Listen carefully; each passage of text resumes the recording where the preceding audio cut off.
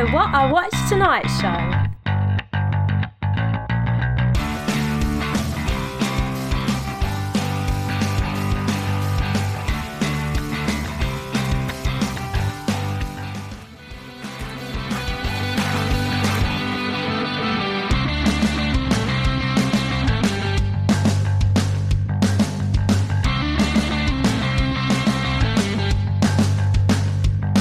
Good morning, afternoon or evening, wherever you are in the world, and welcome to the Movie Quarter from What I Watched Tonight.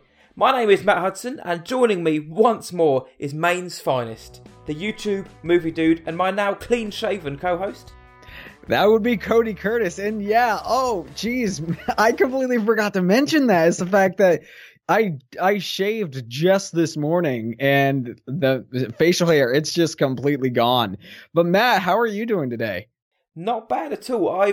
In my desire to be Cody, I've joined a gym recently, and I've been tonight, and I must say I am aching like a mother. But for films, I am here. I can imagine so. Well, congratulations on that for joining the gym. You. I mean, it is something that I encourage everybody to do. And compared to July and August of earlier this year, I'm not in as nearly good of a shape as I was. I got a little bit of chub. I'm not going to lie. Put on a little tiny bit of weight, but you know, it's winter season. It's perfect time for that. Plus, I'm not going to lie. Life has gotten so much busier since the last time we talked. School has started up, getting ready for all the Oscar bait movies that are coming out coming out this fall. I mean, it's busy. But Matt, congratulations. Congrats on joining the gym. That's fantastic. Thank you. I used to go a few years ago, but it's only recently I've started going again, and I enjoy it, except when I'm there, because it's pain. But you know what they always say, no pain, no gain. I mean, yeah, that's true. It's pain or gain, and let's face it, you go into the gym, it's pain, and then you get out of the gym, you feel amazing afterwards. Yes. But that's exactly how I felt. You know what? Speaking of movies, Matt, I think it's time for us to move right on and talk about movies, because we've got a lot to talk about on today's episode. We have got a lot. So for those joining the Movie Quarter for the first time, every 3 months, Cody and myself, we revisit the previous quarter in the world of film. So in this case, we're going to be talking about July, August and September. We give our opinions on the major releases and, of course, a recommendation, a thumbs up or thumbs down. So as Cody said, we are stacked. So without any further, what month are we going to be talking about first, and what's in it? All right, everybody who's listening, ladies and gentlemen, Matt, we are going to be talking about the month of July first, and in the month of July, we're going to be talking about The First Purge, followed by Mamma Mia, Here We Go Again, or known as Mamma Mia 2, Mission Impossible Fallout, Skyscraper, 8th Grade, Unfriended, Terminal, not The Terminal with Tom Hanks, First Reformed, and Hotel Artemis. This is a short month compared to the other ones. The First Purge. Now, this is a prequel to the original Purge, which I think was 2013. On a whole, I'm not a massive fan of the Purge franchise. I liked the first one. I thought it was okay. The second one, the Anarchy, I liked that the most. Election Year was a bit, but this was another level of just bad.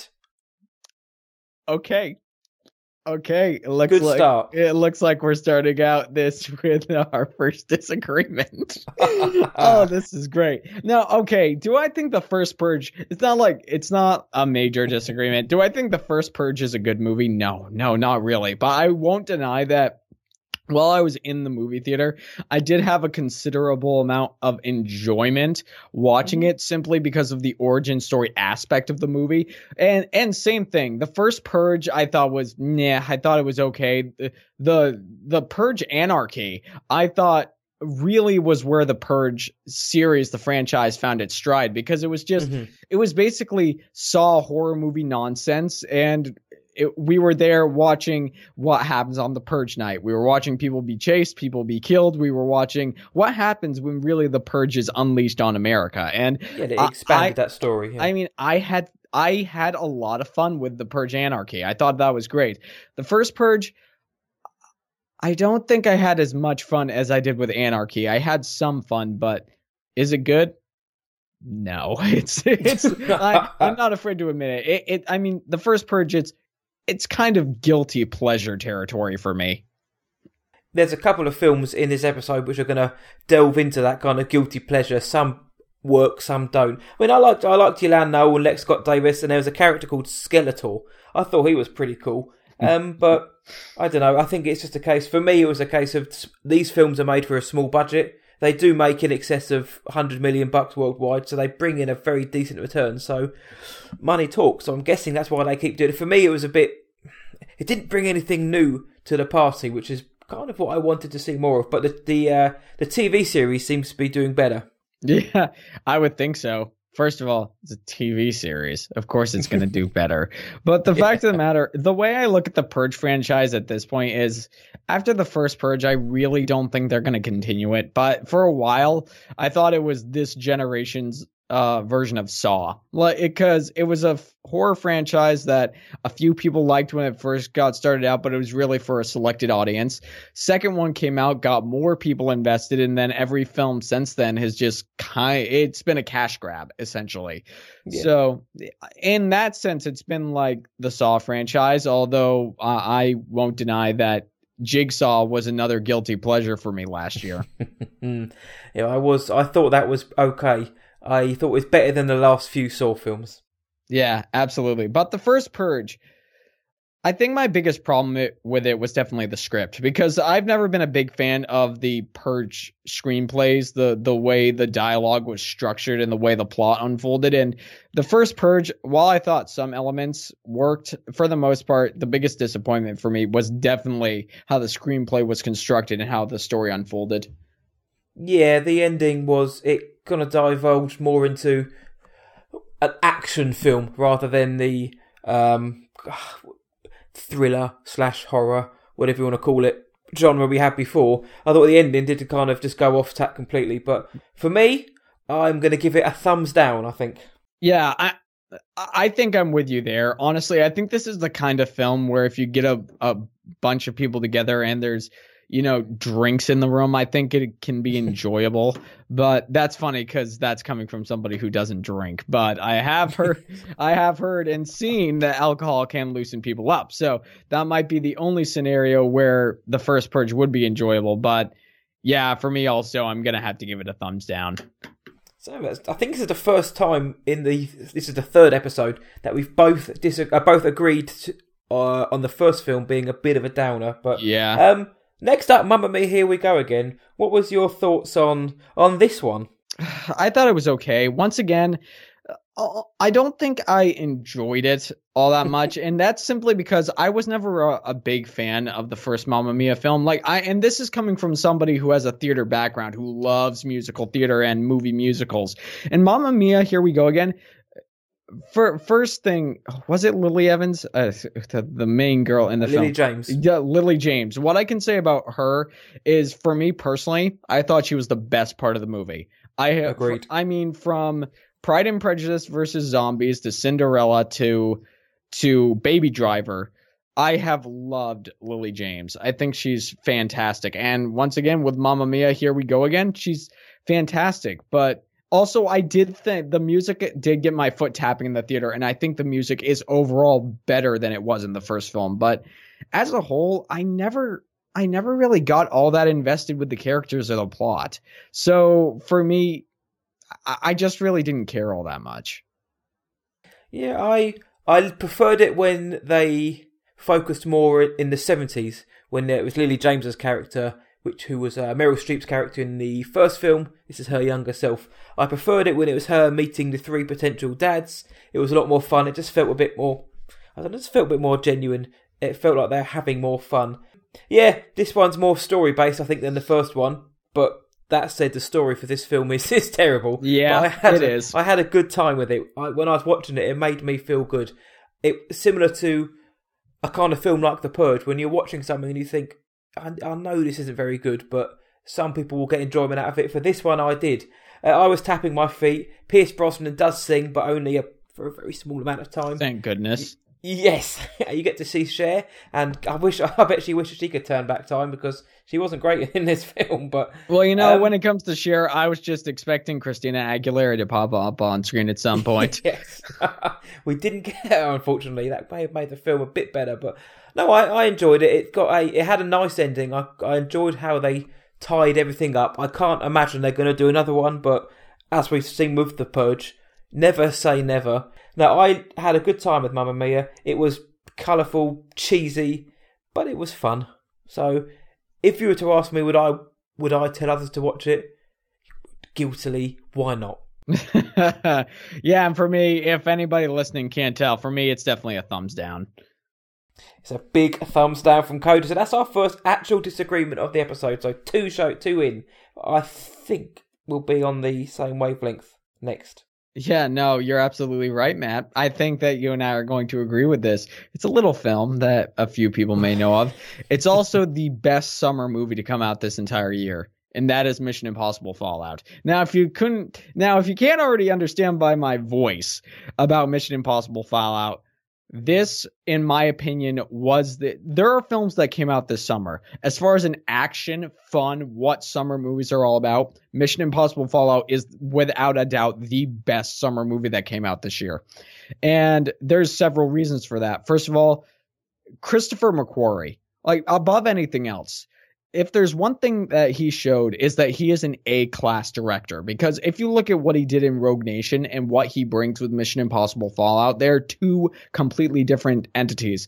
Number two, the action sequences along with that. It's fantastic. It's nail-biting. It is the Mad Max Fury Road of this year. It just does not stop. And for me, I never thought when it came to Mission Impossible there would be someone that would overshadow Tom Cruise. But Henry Cavill, without getting into spoilers here, Henry Cavill for me gave the best performance of this film and the best performance for his career, quite frankly, because in this film, he does something that I don't think anybody, at least I was not expecting, and it blew me away. And the little nuances that he puts into his character, it was just incredible. Mission Impossible Fallout is phenomenal. What do you think, Matt? Just absolutely the same. This is one of the best action films I've seen in such a long time. It's about 2.5 hours long, but it didn't feel like that, which was the most perfect thing for me, because usually you're going to get parts that drag and feel slow but parts you could trim off. I didn't get that at all in this film. And you've got obviously the halo jump over Paris. That one scene. The one stunt that Cruise did that everybody's talking about. It is incredible. There's an amazing motorbike chase in this film.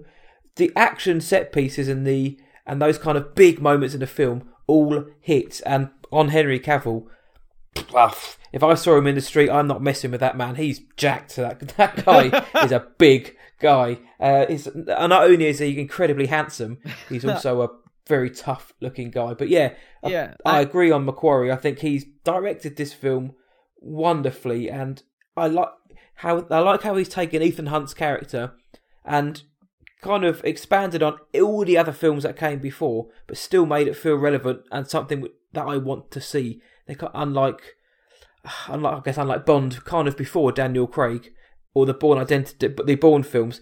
I want to see more of Ethan Hunt, even though this is 6 films in 20 odd years later.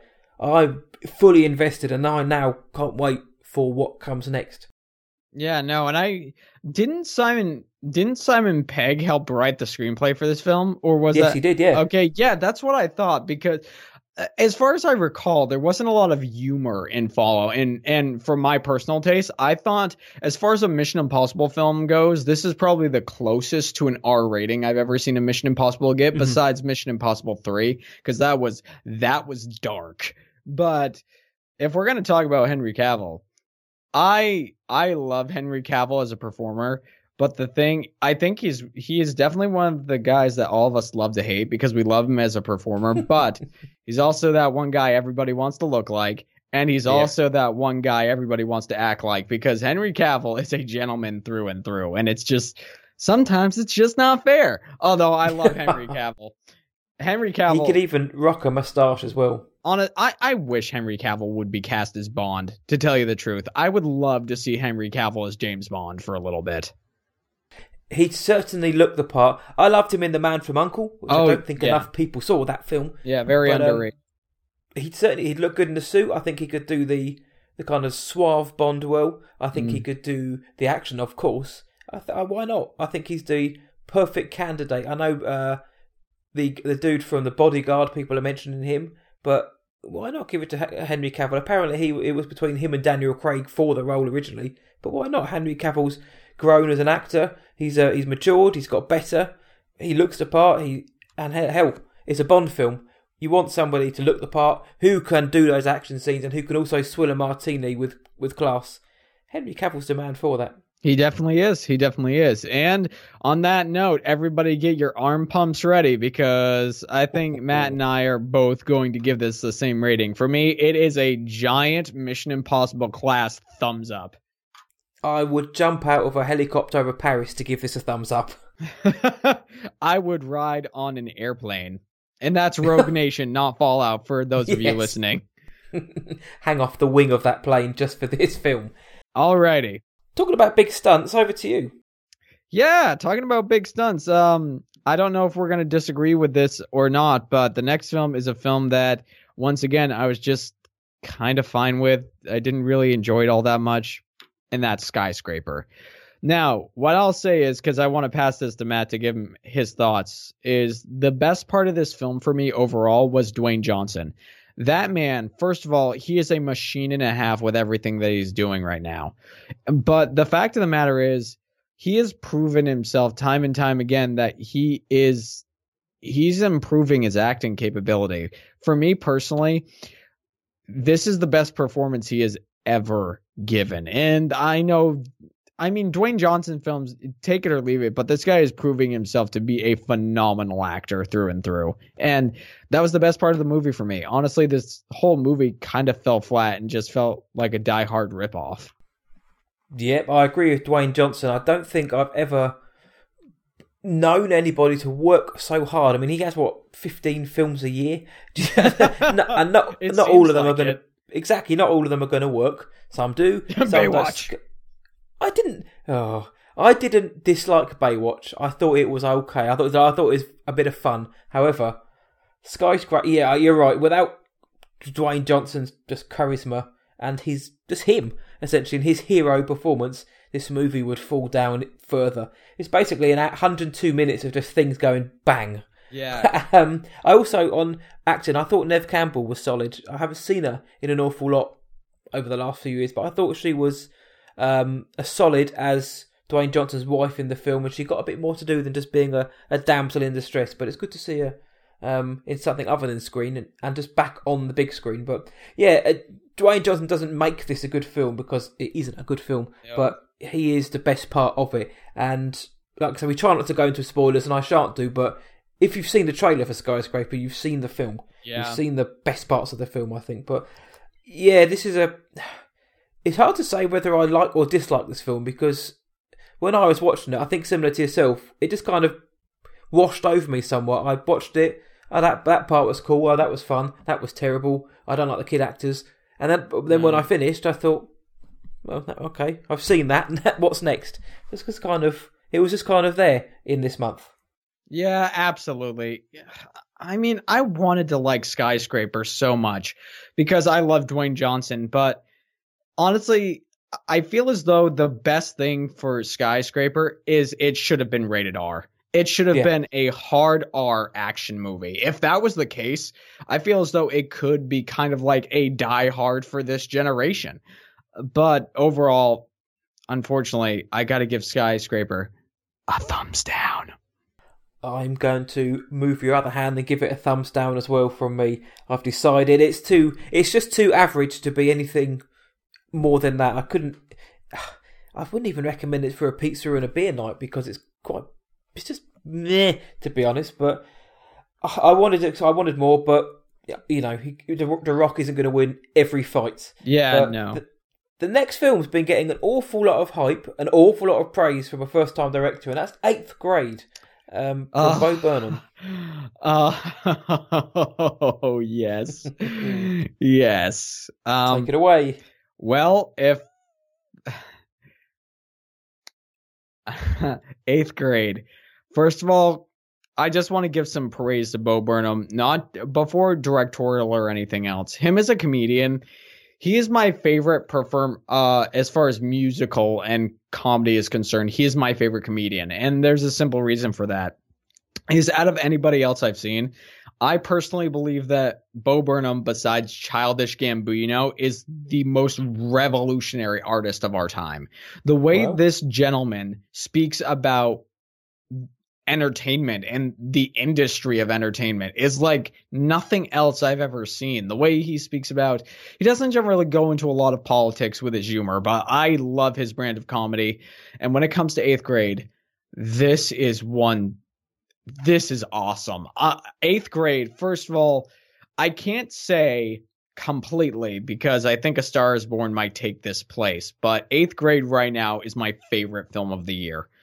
It's from top to bottom, the performances, the realistic nature of 8th grade. I not only think it's the best film of this year, I also think that it is the best coming of age film that's come out, period. Because if you can take a story about 8th graders, because most coming of age stories, you see them, they're either about adults or they're about people in high school. If you can take a story about children who are barely turning 13 and make it so relatable to everybody, that is a skill. And the fact that Bo Burnham was able to do this with such mastery and such class to make it feel like he's been doing this for years, that's impressive. And needless to say, Elsie Fisher, she's awesome. She was amazing.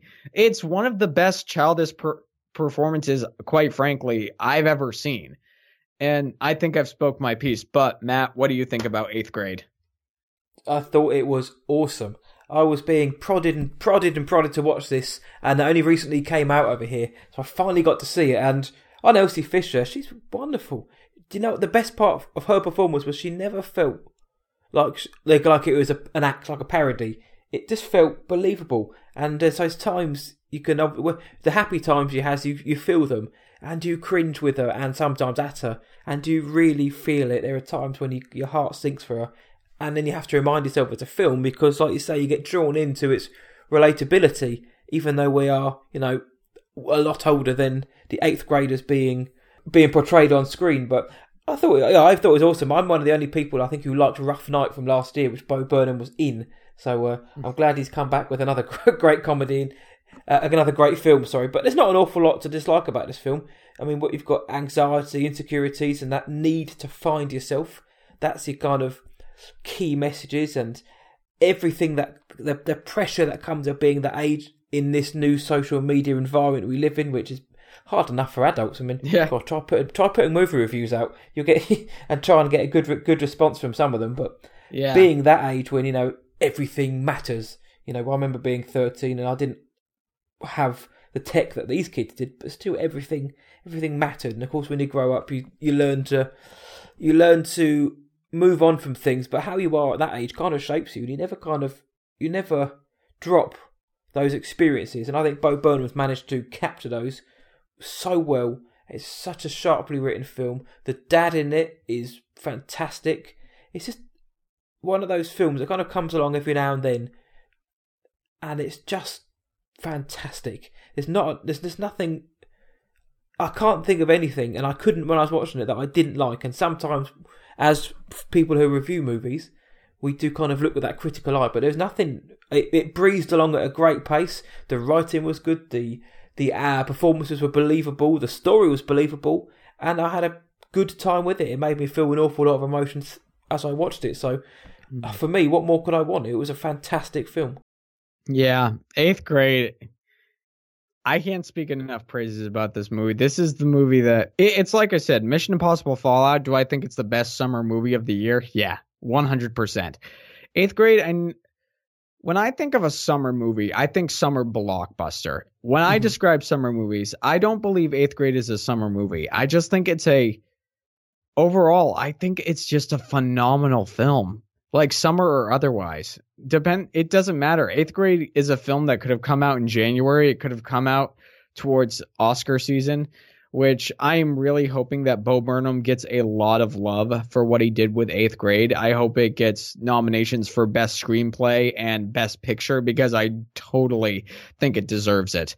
And Bo Burnham was also in The Big Sick last year. Yes, it was CJ, I think he was, yeah. Yeah, he was CJ. And I think I'm going to wrap this up now because we still have a lot of films to get to. So I think I'm going to do my best to try to shorten my thoughts even a little bit more. But Eighth Grade, it's if I could give more thumbs up than I can give thumbs up right now, I would give all the thumbs up. But Eighth Grade is phenomenal. Amen. 2 thumbs up and a couple of big toes as well. Fantastic film. If you get a chance to watch it anytime soon, guys, do check it out. It's only an hour and a half, and you'll surely love it. And if you don't, that's fine, but I'm sure you will do. As for the next film, I'm interested to know Cody's thoughts on this. It's a horror film, Unfriended Dark Web. Yeah, Unfriended. It's actually funny because Unfriended the Dark Web was not in my area for very long, and I'll say that this is another film that I was just kind of meh on, and yeah, that's really all I'm going to say about it. So if I'm going to give my thoughts right now, because I don't really want to talk that much about Unfriended the Dark Web, because I saw it, I thought it was fine. It was a movie that passed the time, but I can't really recommend anybody else go to see it because it was also... I love the first Unfriended film just because of how unique and how special the movie is. But with Unfriended the Dark Web, it's one of those things where I was just completely bored by watching it. What do you think, Matt? I liked the first half of the film, I think, when there was more of a mystery and everything was being set up, because I actually believed that these kids could be friends. And I like the style of Unfriended, and another film we're going to talk about later on as well. This kind of on-screen visuals. I like it. I think it works. When it's done well, it works. But as the film went on, yeah, I just thought it just fell too far into this vanilla territory, and it lost a lot of traction the further into the story it went. When it was just a mystery, it was great. When it became more of a sort of standard slasher or horror film, it fell apart for me. But I thought the idea that this could actually happen, or there, feasibly parts of this could happen, or probably do happen in real life, that's slightly unnerving. But yeah, as the film went on, it became more and more silly, and the ending just frankly annoyed me. So I liked the first half, but overall, judging on how the overall film went, I wouldn't give it any recommendation. Yeah, no, it's just a thumbs down for me. Yep, same here. All right, so the next film we're going to be talking about is one that I will let Matt take the floor with, because that would be not The Terminal, but Terminal. And I have not seen this movie, so Matt, go ahead and take it away. I will quickly breeze through this one. The Terminal would be better to talk about, I think. Terminal is produced by Margot Robbie, who also leads the film. It had a fairly solid cast, but it's another one of those sort of futuristic dystopian films, which I've got to say I'm getting slightly bored of, only because other than thinking of Blade Runner 2049, there's nothing new being brought to the party by some of these middling films. But yeah, Terminal, it's a kind of grimy indie thriller with a femme fatale in it. I like Margot Robbie in it. I like her in pretty much most things she's in. Mike Myers is in it, and he gives one of the weirdest performances of the year. It's a very strange performance from him. It's about an hour and a half long, but it feels about 3.5 hours long at times. It jumps backwards and forwards between different storylines. Tonally, it's messy. The ending is... There's about 5 endings, and even all 5 of them are frustrating. It's cluttered, convoluted. The twists, some of them work, some of them don't work, but similar to something like Skyscraper, if it wasn't for Margot Robbie's star power, this film would crash and burn faster than I think it already has. So, as much as I wanted to like this film, I couldn't, so it's a thumbs down for me for Terminal. Yeah, all right. That sounds great, Matt. And I think you're going to have to take this next one, because I haven't seen this one either. I will happily take this one. The next one is First Reformed, directed by Paul Schrader, starring Ethan Hawke. And Paul Schrader, I mean, he's the guy behind Taxi Driver, The Last Temptation of Christ, Raging Bull, American Gigolo, and the Dominion, the prequel to The Exorcist. So this guy has pedigree. But he was also directed some absolute turkeys. So he's kind of, for me, Paul Schrader's a mixed bag. But when he gets it right with his stories of faith and humanity and redemption and destruction. He knows how to tell a good story. And in First Reform, which is an A24 flick, for me, he has crafted the best film of the entire year. It is awesome. It's about a priest who's losing faith in the church, but not just because, he's seen things. It's because of the environmental issues and what's going on in the world. That's a very top line synopsis. You'd have to watch it, but it's so sharply written. Ethan Hawke's performance is the best he's ever given. Look, I don't want to say too much because I don't want to be hyperbole and for people to, think I'm overselling this film, but it's an astonishingly good piece of cinema. It's scathing, it's tragic, it's ruminative. Amanda Seyfried is not the same person she was in Mamma Mia in this film. It's cautionary, it's big, it's bold, it's fantastic. I mean, I can throw adjectives all day at this film, but technically, it's fantastic. It has a very ambiguous ending, which I know has caused a lot of people a lot of strife because some films live and die by their endings, and this may do to some people. I liked it. I know other people will not like the ending to this film, but for me, it is the best film of the year, and I'm already looking forward to the Oscars, ignoring it completely. Really? The best film of the year? Really? For me, it is. I'd heard people saying it was pretty good, and other people giving it high praise. But I watched it and I was mesmerised by it. There's a fantastic scene between Ethan Hawke and another dude in the film who I won't say too much about because of his role in the film. But it's about 5 minutes of just those two sitting opposite each other talking, and it's framed and shot so well. It's like a stage piece. It's just a very timely bit of cinema with the messages, and I was absolutely hooked on everything. And yeah, once again, Ethan Hawke is superb. In an ideal world for me, he'd be up for Best Actor, and this film would be up for Best Picture. I can't see either happening. I think it's one of those films that just flies under the radar too much, despite the fact that it has got some pretty good hype around it. But if you get a chance to see it, do so. I mean, I'm sure not everybody's going to share my absolute enthusiasm about it. I know a lot of people do, but that ending will make or break it for a lot of people. But for me, number one so far. Okay, well, I'm not going to doubt you on that, considering I haven't seen it. But check it out when you can. All right, we'll certainly do. But it's time for us to move on to the next one, and that is a film I had a pretty good time watching, and that's Hotel Artemis. Now, this film, did I have problems with it? Yeah, there is a lot of problems with Hotel Artemis. But this film, I thought the performances all around were great, from Sofia Boutella, from Jeff Goldblum for the short little bit that he shows up. I thought that... oh gosh, what is the main girl's name? Jodie Foster. Yes, and I shouldn't forget her name because I love Silence of the Lambs. It's one of my favorite movies of all time. But Jodie Foster, I thought was great, and it's great to see her be in a movie again. But Hotel Artemis, I'm just gonna go straight up.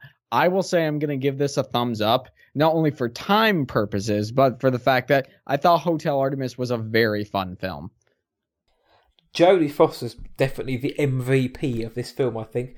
I thought for me it lacks a spark that really it needed to really push it on to make it fly, to make it soar. About Sofia Boutella, I'm slightly worried that she's becoming very typecast.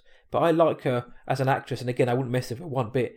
But I'm just worried. I want to see her do something which doesn't involve her wearing little and just kicking people's asses left, right and centre, because I think she could do a bit more than that. But I liked her in this film. Jodie Foster was awesome. Jeff Goldblum's the king of cool. And surprisingly, Charlie Day's in this film, and he managed to not annoy me, which is saying something because I have a bit of a hate relationship with Charlie Day in most of his films. But Me too. it had a good cut. I thought the hotel itself looked good. I liked the premise, but as it went on, it was a story that just didn't work for me. How it was executed, because I thought the cast did well. I liked the visual side of it and I liked the premise, but there was something about it which just didn't click for me. So it is an above average, but it's still a thumbs down from me. Okay. All right. So we have another disagreement. That was July. I mean, for the first month down, we are 50% on the quality of the films, and I mean, disagreed with a few of them. This is July we're talking about here. I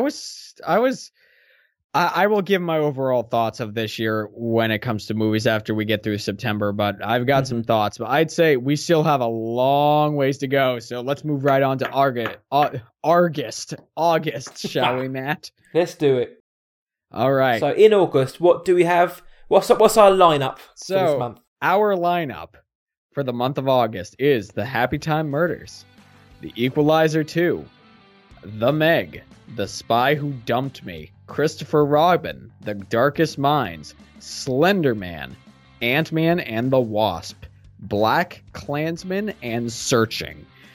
Now, starting right off here with A Happy Time Murders. Matt, I want to get your thoughts on this movie. Also known as the very, very adult and naughty Muppet movie.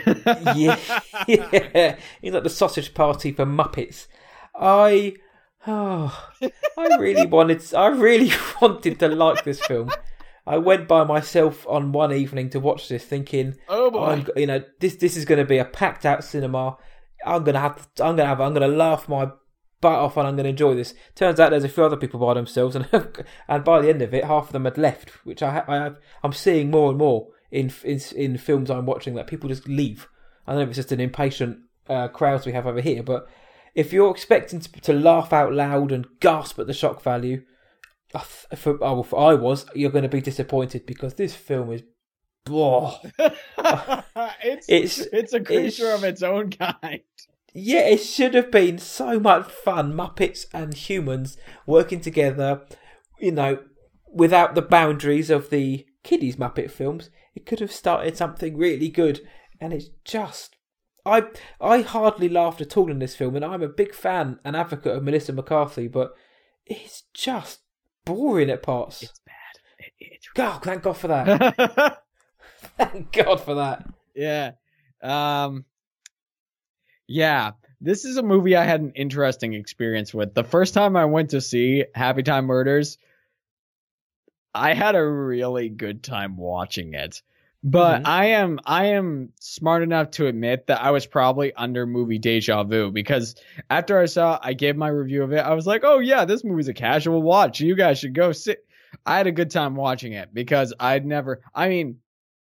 little known secret for everybody, I had never seen Sausage Party. So that kind of material, lucky you, I wasn't aware of.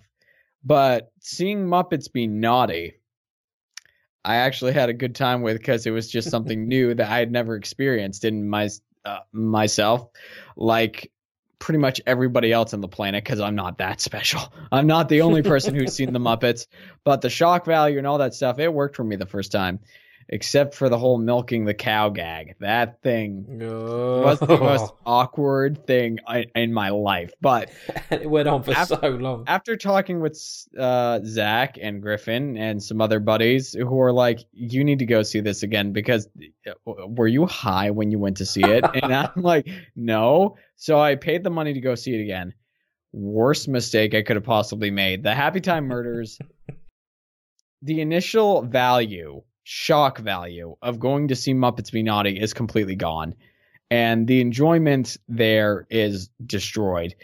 I will say there is still one element of the movie that I really, really like, and that is Phil Phillips. I think his character, he was the most fleshed out character of the entire film, and the way he was portrayed, the fact that he was this burnt out Muppet detective, I really liked the dialogue that was written for him. I really like how the character was constructed across the board. But besides Phil Phillips, I'm giving this movie a big Muppet shaped thumbs down. If you guys want a great Muppet movie, watch literally any other Muppet movie out there. Watch the Muppets Christmas Carol. Watch Muppets Take Manhattan. That's a classic. I agree with that. I also agree on Phil Phillips. I like the guy who played him. I thought he brought something to. He felt like, say, the most fleshed out character, and he was a Muppet. I liked his story and his backstory. I like the music. I like the gag that they kept alluding that Melissa McCarthy was a man the whole time. That made me laugh each time.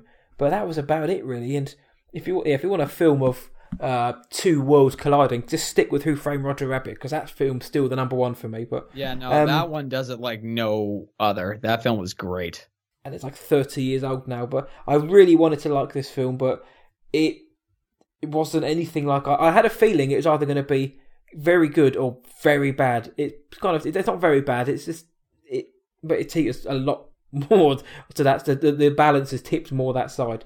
It's not a film I'm ever going to rush out to watch again. So, yep, I'm grabbing that Muppet hand and it's a thumbs down. Too bad. Now. Now, next.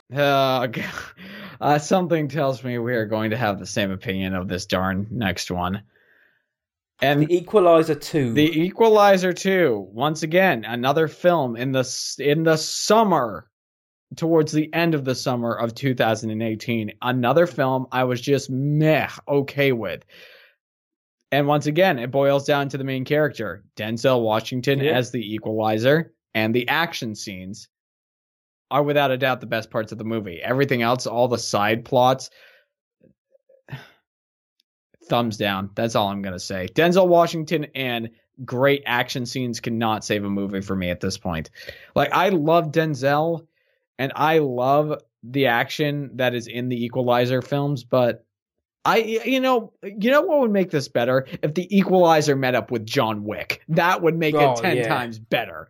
But now you've made this film redundant now. Equalizer 2, thumbs down for me.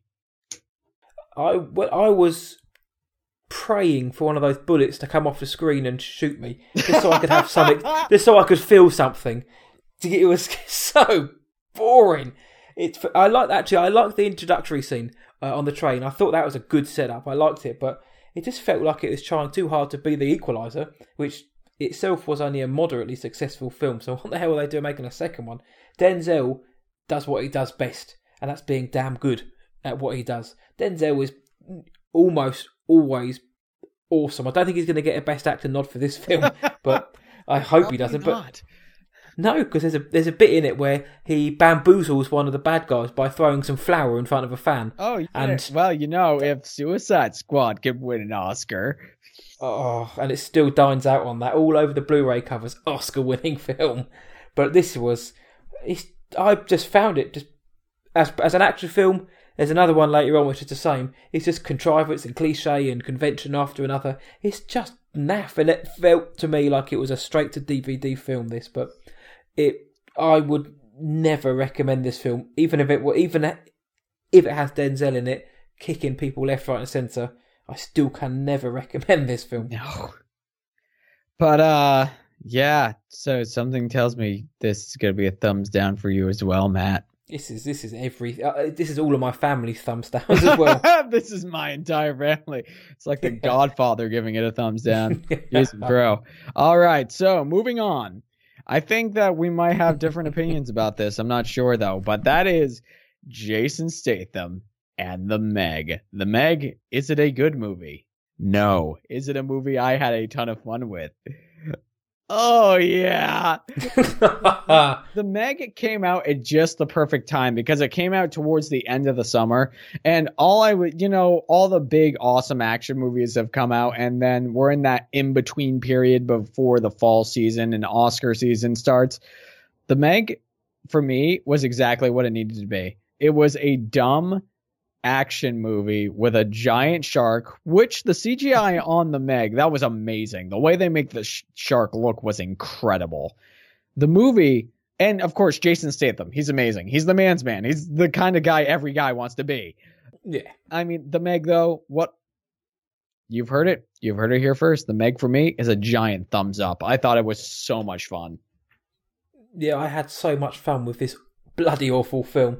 It was I wanted to like it. I didn't, but I ended up enjoying it. I also like the fact that Jason Statham had about 5 different accents through this film. But yeah, it's a vehicle for him to get his top off and dive into the water, and all the women swoon over him. So Statham, he knows what he's doing here. But yeah, hell, it's a film about a 50-foot shark or something ridiculous like that, who's been hiding in the deepest depths of the ocean. It's just a lot of fun. The best actress in it, I liked Lee Bingbing. I thought she was very good in it. But it's the young girl, Shuya Sophia Kai, I think her name was. She was sweet and funny. She must be 10 years old. She was the best part. She had the best lines in the film. But I liked it. What I will say about this film is, I've said this before, but I don't bang the drum for death and gore and darkness and gritty because I'm not 10 years old. But I think this film really could have actually benefited from having that R rating, just to ramp up that tension and those kind of Jaws-esque stakes a bit more. Because it's 12A rating. It's still got away with a few bits, but I think it could have done with having an R rating and just pushing the boundaries a little bit further, I think. But hell, it's a monster shark film. As you said, was it a good film? No. No, but it's a damn fun film. It's if you want a good, fun, silly film, just check out The Meg, because you can tell Jason Statham has been waiting for this film for years, and he makes the most of it. So he certainly does. I've got a funny feeling we're going to see The Meg 2, because this film is crushing the box office. Yeah, and for what it was made for. If it follows the pattern of Jaws, The Meg 2, I'm going to want to throw in a dumpster and light it on fire with gasoline. Jaws 2 is one of the worst films. The Meg might be one of those movies that I buy on Blu-ray simply for the fact of watching it every summer, because it's like we said, is the movie good? No. Is it possibly the most fun I've had this summer, up there with Mission Impossible Fallout? Maybe. It's The Meg's stupid, it's dumb, it's a throwback to the 80s, and it's a fun, stupid shark movie. And that scene, the scene that's in the trailer, that's actually on the poster. I thought it looked great on the big screen. We've got the Meg all 70-odd foot underneath the waves in the shallow water with all those colourful inflatables in the water and the dinghies and all that, like hundreds of people in the water. I thought that looked great on the big screen. Oh, it absolutely did. Now, Matt, how about you introduce the next film? The next film is The Spy Who Dumped Me with Mila Kunis and Kate McKinnon. Yes. It kind of filled a spot that belongs to that typical summer film. It's kind of pushed more towards the end of the summer. And it's one of those films that should really be a bit rubbish. I actually quite enjoyed this film. I had more fun than I thought I would. That's awesome. You've got The Spy Who Loved Me, The Spy Who Shagged Me, and now you've got The Spy Who Dumped Me. So it's kind of a dirty romance trilogy. But I thought I love Kate McKinnon. I think she's fantastic. I know she's kind of Marmite love or hate for a lot of people, but I love Kate McKinnon. I think Mila Kunis is great. She's her kind of sweetheart character and vulnerable characters ever. And Kate McKinnon gets to riff and improvise a lot. I thought the action scenes were surprisingly quite good in this film. It does suffer from not quite knowing whether it wants to be a comedy or an action film. Sort of the two of them kind of mesh in a strange way sometimes, and it does obviously get a bit silly as it gets further on in the film. But yeah. I really enjoyed this film. Actually, I didn't expect to. I thought it was going to be a throwaway film, a bit like the Happy Time Murders, where you want to enjoy it or you want to laugh but you don't. But I found myself laughing for a majority of this film. Yeah, no, I completely agree with you. The marketing for The Spy Who Dumped Me is terrible. It was just flat out awful. I wasn't expecting anything from this movie, but I had a surprisingly good time with it. And Kate McKinnon and Mila Kunis, is there a lot of highbrow humor in this movie? No, there is not. But there is one particular line that Kate McKinnon says to somebody who is interested in dating Mila Kunis. It's my favorite line in the entire movie, and I would go about to say that it's a line that I want to use at some point in my life. But overall, yeah. And one thing, the action scenes in this movie were surprisingly brutal for a spy comedy. Some of the decisions in the movie were terrible, but the best part of the movie, the action scenes in this movie The director of this film, she needs to move on board and either direct a James Bond or a Mission Impossible film. The action scenes in here are great. Or heck, her flavor of comedy that she has in here, I wouldn't mind it if she went on to direct a Guardians of the Galaxy film. I think there's a pre-spot. I think that her brand of comedy, and I think it would work with Guardians of the Galaxy. But overall, The Spy Who Dumped Me, I thought it was a very enjoyable film. Critics are bashing it, yeah, but do I care? No, because I'm not most critics. yeah. You're right. The action scene. There's a action scene in a hotel, which is shot really well, and it's when I was mentioning about the tone of the comedy drops, and it does actually just become a straight up kind of action film at that particular point. But then it obviously goes back into its comedy. But for the most part, it works well, the comedy and the action together. Susanna Fogel's the director. Yep. When you were saying that, I was just thinking, if Matthew Vaughn ever decided to jump off Kingsman, would he be a good fit, or is that too much of a spoof kind of genre, do you think? No, honestly, The Spy Who Dumped Me, it did give me some kind of flavor of Kingsman. If she was brought on board, I would love to see an interpretation of a Kingsman film if she was brought on to direct.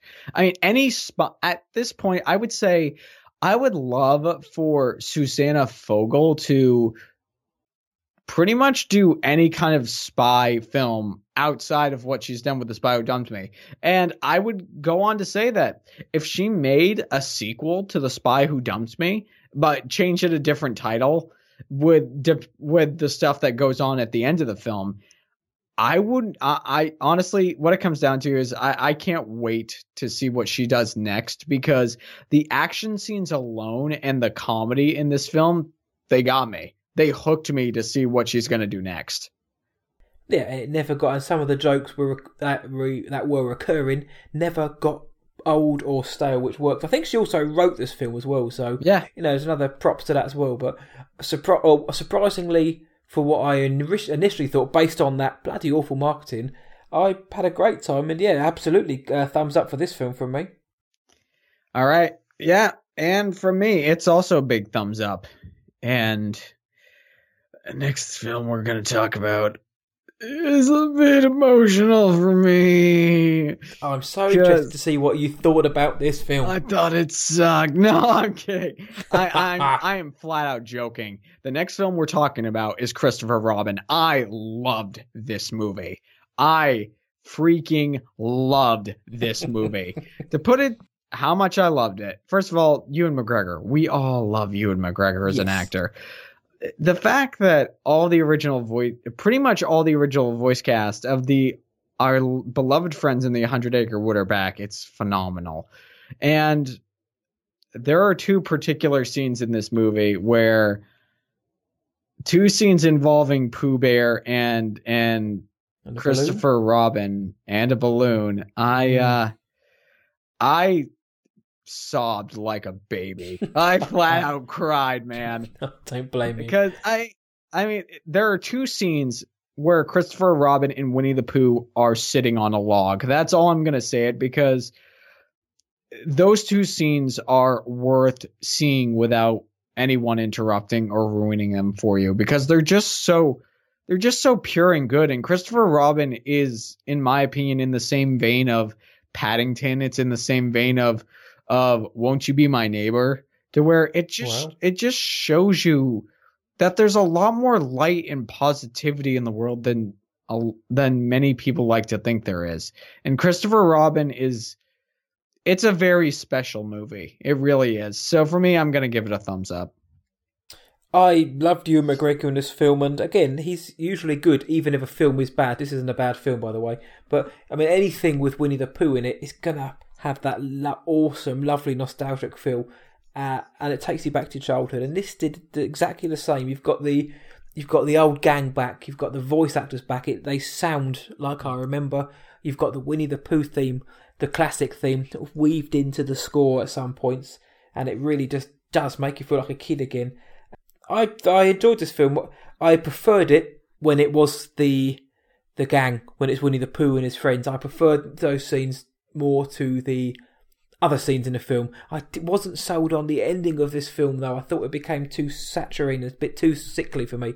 But I did like everything to do with Winnie the Pooh, everything to do with the 100 Acre Woods, anything with Christopher Robin and any of the gang in were fantastic.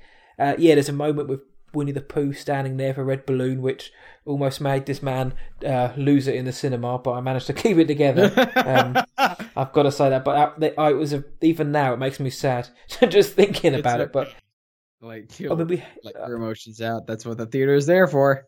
Once this episode's finished, I'm going to let myself go completely. You're just going to wrap up and you're going to start crying. I'm going to rock in the corner. And if anyone asks what's wrong with me, I'm going to slam the door on them. But we had Goodbye Christopher Robin last year, which dealt with Christopher Robin as a boy and his transition into becoming a man. And this one he's a fully fledged family man in his 40s maybe. And it kind of deals with his life going forward and reconnecting with his childhood. So I like that angle of it. I liked the majority of this film. I'm not going to lie. I wasn't as awestruck as I wanted to be, but I still thought this was a very good film. And absolutely, I'm going to give it a thumbs up. Alrighty.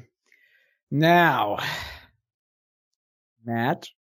Yes. Would you like to introduce the next one? To be honest, for the next couple, I'd rather put in that dumpster fire. Your and Cody's dumpster fire. But the next film is The Darkest Minds. The Darkest.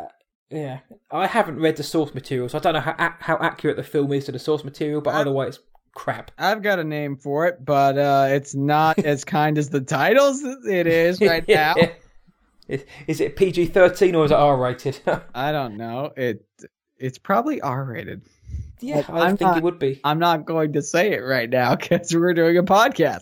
Maybe I'll say I could get away with it, I would. But this is called The Darkest Minds, but it's so wet and so boring. And you've got these kids using the Force, essentially, which is fine to use that sort of telekinesis power, but these kids are invincible. I didn't like the cast. I thought... what is his name? The main boy, something Dickinson. I thought he was good. Amanda Stenberg. I just didn't think she had the charisma here to pull off a lead role. Tween romance. That bit was actually I had no problem with teen romance, and I've got no issue with young adult films because most of the time they're better than their more mature films. But I wanted more of the kind of not political angle, but that sort of more serious angle and the more of the ramifications of what was going on, rather than the teen romance. But maybe this film wasn't marketed for me. But having Gwendolyn Christie and Mandy Moore's names on a poster is a massive... I think that's taking it slightly too far. But in a nutshell, I hated this film. Yeah, you and I are in agreement. And as we've all seen, putting big names on the posters does get people's butts in seats. Doesn't make the movie good. Let's take a film like New Year's. Or whatever. It's that... I can't fully remember the name of that. It's that New Year's Eve movie that has... Oh, yeah. Yeah, it's that one. Sarah Jessica Parker, that one, is pretty much every single actor in it. It has Zac Efron. It has Andrew Lincoln. It has... Jessica Biel. It has Robert De Niro. Still not very good. Halle Berry. The Darkest Minds is crap. I hated this movie. Like, there is no redeeming quality to this movie for me. Like, none at all. Glad. I probably had a little bit more positives back when I first saw it. But the fact of the matter is, I just hate this movie. And I'm kind of sick and tired of the whole tween romance stuff. Like, I wish that adult adaptations, I wish they would stop doing these stories that are easy to do because it's a way to make a quick buck. Could this story be cool? Yeah, it could have been cool. But the fact of the matter is they destroyed it. And I mean, the source material might be cool.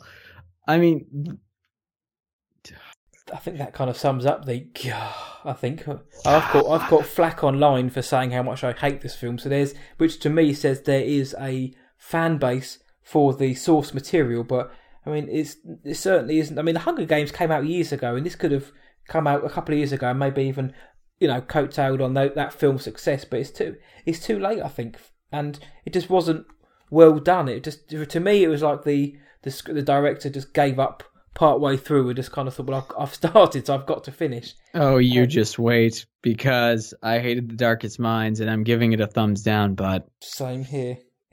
This time, Cody's, I think this is Cody's crazy corners about to be unleashed. Oh, you are absolutely right, Matt. I can hear it bubbling away. I can hear the boiling inside of me as we go into our next film. Let's talk about the piece of crap movie that is Slender Man. Jesus, yeah. You first. Oh, boy. Now, let me get right up front. This is not my least favorite film of the year. It's my second least favorite film of the year. There's another one that it doesn't look like we actually have on our lists here. But Mile 22 essentially is my least favorite film of the year. I haven't seen it, and I agree with that. Slender Man, though. Slender Man is... It's... I can't forgive how bad this movie is. Like, number one, first of all, horror cliches from top to bottom. Do I like the whole urban legend of Slender Man? Yeah. And I thought the way they went into it in the film. I like the way they dived into Slender Man through talking about the urban legend in this film. Because urban legends, when it comes to horror type stuff, is always really interesting to me. But everything else, the cinematography feels like it was done by a student. The acting is horrendous, which is funny because the main girl, I'm pretty sure, was also in Wish Upon earlier this year. She was. That girl just cannot catch a break. I feel so bad for her. But Slender Man looked like garbage. Let's face it. The creature Slender Man, he looked like something from I hated Slender Man. And this movie needs to burn in a fire. And this movie just should have been better. And I realized I could go on some crazy rant like I did with Solo last time. But the fact of the matter is, this film, I was never shocked that it was as bad as it was. But I was also extremely disappointed. Because Slender Man is a movie that, even though the marketing looked horrendous, and it is this year's Bye Bye Man for sure. But I always thought it had the possibility of not being so. I always thought that Slender Man had the possibility of actually being a good film, or at least an enjoyable one. But that's the end of Cody's Crazy Corner, and everyone in my ancestry and everyone who knows me is giving this film a thumbs down. I think the entire world has given us this is the worst film of the year for me. This is worse than Winchester. This is worse than Truth or Dare. Two films we've spoken about ad nauseum. Yeah. This is worse. This is the worst horror film I think of the last 10 years I've seen. The only good thing, like you mentioned, is the concept. The idea of it. Worse in the last 10 years. I got to think about that because for me, I think mainly because the worst horror film, mainly because it, like everything you just mentioned, it feels unfinished, and I know that they took out a lot of scenes, and apparently this is clearly just something to help sell the film. But apparently, if those scenes were in the film, apparently it makes it a much better film, blah, blah, blah. Silent Hill Revelation. You're honestly going to say that this film is better than Silent Hill Revelation? I don't think so. Like, I will say that it's probably just as bad as Silent Hill Revelation. I won't say that it's worse, though. I'm gonna... If it's on a par, the only reason I might put it as the worst is because Silent Hill was a sequel, and I didn't mind the first Silent Hill too much. But this had the potential. I mean, they already done a Silent Hill film. This could have been good, and again, it has the controversy of obviously the real life tragedies that occurred because of it. So I know the studio was scared basically by it. But there's a scene in this. Why this theatre? I won't mention it. You may remember what it is, but two kids are getting it on basically. And my theatre just erupted in laughter at what happened next. Yep. If it is the worst scene I've ever done. Joey King, who's the lead actress, she was in Wish Upon Independence Day Resurgence. She cannot. I really want to like her, but everything she's in that I'm seeing is horrendous. But back to the film, there's no tension, no atmosphere. One of the girls has a picture of herself as her laptop background. The Bye Who does that? Man. It's just. I don't know what to say. When I'm watching a film and there's people laughing and take and talking during it. I'm usually the one to sit there thinking, shut up, shut up, shut up. But with this film, I've just thought, please, guys, go ahead, because this film is the worst thing I've seen in such a long time. And I don't care if it was edited because the studio got cold feet. The fact is, the finished product, which is what we were given, which they sold to the world, is horrendous. And how they even let this get a release theatrically is, I have no idea. Should it have been I don't know. Should it have been released? No, not in this format. I think if it was going to be edited out, they should have just taken it out, scrapped it, and then maybe gone back to it in a few years' time, because nothing about this, it's just draining to watch it, because visually, everything is grey. And then it's overly edited, because when the Slender Man turns up, you can't see because it's so quickly cut, and the pacing of those scenes is awful. Yep. There's nothing about it at all. And then they throw in the ubiquitous sort of, we did a Twitter poll and all this kind of buzzwords to make it sound more hip. And everybody knows everybody's password because they're all getting onto each other's laptop. It's just the worst film I've seen in a long time. If something comes out this year which is worse than this, I would watch Hereditary 100 times more than this if I heard it. If something comes out this year that's worse than this, then I'll do whatever. I'll watch Truth or Dare and Winchester back to back, because this is, and Slender Man again. It's bad. It's bad. Awful. It's really awful. Hello, Matthew. Would you like a balloon? Yes. I could pop it in my ears so I don't have to listen to this Slender Man crap. I'm going to go and wake my daughter up so she can put her thumbs down. I'm going to get my dog to put all of her paws down. Yeah. I think it's clear to say that Slender Man is one of the, if not the worst film of the year for both of us. Yeah, I would say so. Luckily, I think the last three films, I think we're going to agree on where our position is on them when it comes to either being thumbs up or thumbs down, which thank goodness. Next up is a fun movie. I wouldn't say it's a great one, but Ant-Man and the Wasp is what we're talking about next. The next film within the Marvel Cinematic Universe, or the MCU if you're so inclined.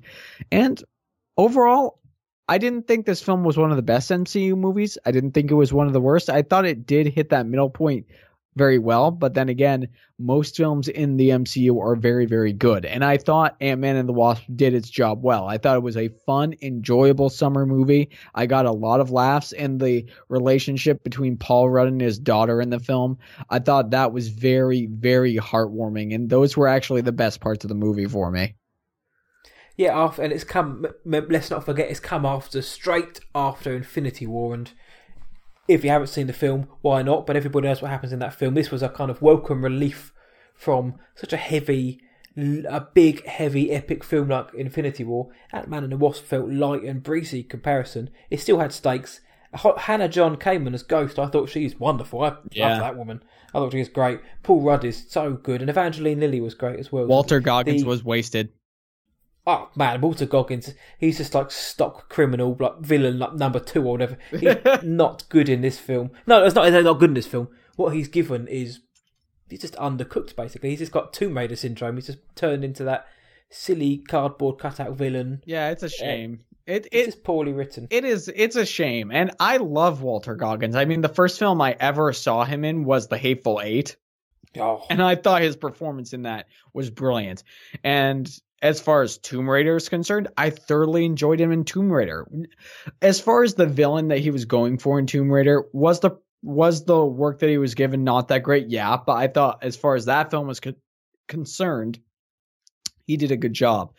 With Ant-Man and the Wasp, I mean, literally, he could have been taken out of the movie and the movie would not have been any different. It's true, and that's never a good sign. Yeah, absolutely. But I think that's really my overall biggest problem with the movie, except for the fact that it didn't exactly feel incredibly special. It didn't feel like the first Ant-Man film to me. It didn't feel like Iron Man, but you're right. Having come off the back of Infinity War with everything being just so dark and heavy, Ant-Man and the Wasp, it did exactly what it needed to. It provided a fun summer adventure for everybody. Yeah, and I had Michael Douglas in it, which is always a good thing. And Michelle Pfeiffer, the two of those, the old veterans, were very good in this film. Michael Pena and Randall Park had to best laughs I think in this film was a truth serum scene, which had me in stitches in this film. But yeah, I liked that. Again, yeah, like you say, it's not the best MCU film, but when a lot of their films are very good, when they get a film like this which is just good, people look at it and think, oh, it's not that great. It's a good film. It's very colourful. It's fun. The action's good.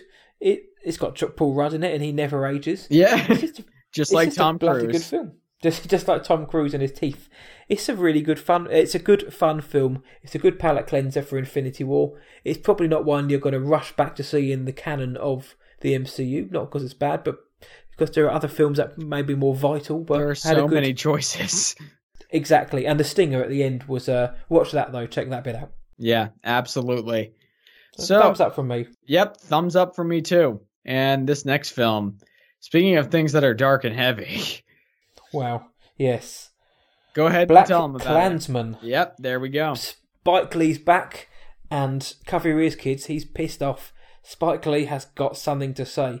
It's based on a true story, which I didn't realise until I obviously seen it. I hadn't heard. I wasn't aware of the true story because how many other ones are probably out there with similar beats to this? But Black Klansman, man, this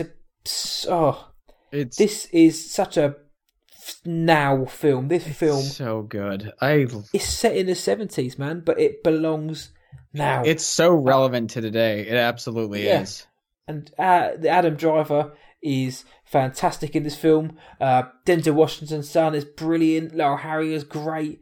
The chemistry between them is fantastic. Oh my goodness! You know what? That's something. Topher Grace is good. This is something I didn't realize, is the fact that both Denzel Washington and John David Washington had films that came out this year. And John David Washington, in my opinion, not only gave a better performance, he was in a better overall movie. It's like Obi-Wan and Anakin. He was once the master, and now the apprentice has taken over. But I thought it was a fantastic film. I thought the writing was fantastic. Yeah. I was drawn in. It has its fun moments, but they don't get in the way of the story. And Spike Lee, when he has a story to tell, he can really get you. The ending of this film, like the ending of this film, which isn't a spoiler, I'm not going to say nothing, but it's an absolute gut punch. It's sickening and it's saddening to watch. But we all know that the KKK are just a bunch of idiots. They're a bunch of losers. If you don't like that, I don't care. But they're idiots. If you don't like that, I don't. Yeah, but exactly. But when you see them in their gowns for the first time, you're gonna put your hairs on your neck. It's chilling to watch. But I thought it was a great story, great bit of buddy cop. The actors work well together. It's relevant, it's sharp, it's timely, and it's it's in my top 3 of the year, I believe. Top 3 or 4 of the year, this is. Yeah, it's I got to think about it. It's in my top 10, definitely. Not on first viewing. I haven't gone back to see it again because this is one of those movies that I don't elect to go see again. Yeah. But it is in my top 10 of this year. And the message, it's powerful. It is timely. And the movie, although there isn't a lot of it, there are some laughs in the film. And when they go for the laughs, they hit, and they are perfect. There is one particular scene with John David Washington portraying Ron Stallworth is talking to David Duke over the phone. That's all I'm going to say. But for me, that was definitely the funniest part of the movie. Not only because it was very well written, but simply because of what it meant. There's that. I will say, though, out of everybody in the film, I think John David Washington, everybody was great in the film, but if there was one standout for me, it was, I believe the actor's name is Jasper Pakkonen. He's from Finland, and his performance, he looks angry. His performance was just so utterly disturbing that it reminded me of what Michael Fassbender did with 12 Years a Slave. It was, but in modern day. Great comparison. But in modern day, Jasper Pakkonen, in my opinion, he is out of everyone that we've had this year, he is one of the breakout performances of this year. And I mean, it's his first big American production as far as being an actor in an American film. And he just blew me away. His performance it's insane. it's insane just how in depth that he was. And the scary part is not just the fact that this is a story about the KKK. It's the fact that this is a story about people where you could literally look to the person next to you and wouldn't know that they were part of this horrific group of individuals. Yes. And the way Spike Lee brought it together was just so expertly handled. I can't say that I'm the biggest fan of the ending of BlacKkKlansman, which is probably why it's not higher up on my list, because I don't like it when filmmakers bring their overall biases into filmmaking. But I can understand why Spike Lee was doing it. And I mean, I don't think that I'm not saying that the last part of it wasn't effective. I do think it was effective, but I also think that Spike Lee gave that message from the beginning to the end of the film before what happens during the credits. I think that he kind of gave his message during that point. But overall, BlacKkKlansman, it is absolutely, without a doubt, one of the best films of this entire year, and it's great. It's phenomenal. What can I say? It's great. Thumbs up from me. I agree about the end of the film. It didn't need to be there, but I can tell you the theatre I watched it with was just dead silent watching it. I don't know if it's just disbelief.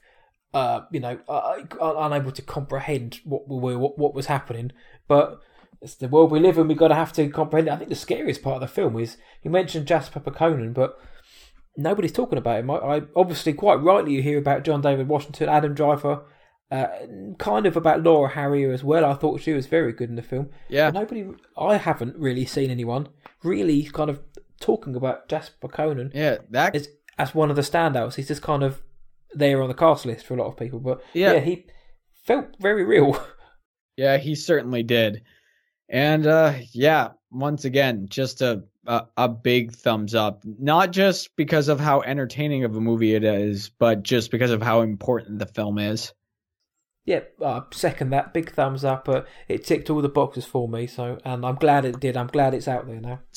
Speaking of one of the best films of the entire year, it's coming from the guy who was Milfman number 2 in American Pie, John Cho, searching, and he certainly isn't Milfbot Man anymore, searching from the guys behind the Unfriended series, funny enough. And if you didn't like the way Unfriended was shot, you're not going to like this film. But if you like a good story, a compelling story, a mystery thriller, then that story is going to rope you right back in, because from the devastating opening montage of this film all the way through to the end, this film is just marvellous. It's another one of those films where people walked out of when I was watching it, because I don't think they expected it to be presented in the way that it was. Again, similar to Unfriended, and I more fool them because they missed a bloody good film. Yeah, Searching it's in my top 5 of this year. It's incredible. I loved Searching so much. Thumbs up once again. Yeah, it's certainly in my top 20, and only because there's been so many good films this year, but that's going to go up and down before the end of the year. But I was worried about this film because I'd heard a hell of a lot of hype about it, about how fantastic it was, and I try not to listen to the hype because I think it can cloud your thoughts on a film, but I went into it expecting it to be fantastic, and I wasn't disappointed. John Cho is he just gets better and better. He was in Columbus, I think, last year, and he's fantastic in that.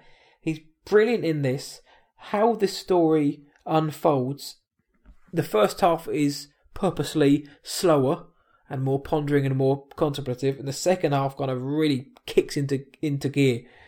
But if you're looking for a thrilling a scary thriller that's going to have your pulse racing all the way through, this isn't that film. But it didn't need to be. It wasn't that kind of film. It works on the central performance and the relationship with John Cho and his daughter, and it really does pull on the old heartstrings. You don't even have to be a parent for it to be emotional. But this is how it dealt with the themes of the modern world as well, their use of social media and how quickly people will jump on a bandwagon, which winds me up no end when I see it. That was done so well in this film, and yeah, John Cho's fantastic. Well, I was glad to say that this film lived up to the hype for me, and I thought it was fabulous. Really, a very nice twist on the thriller genre. So yeah, big thumbs up from me. Yeah, same here.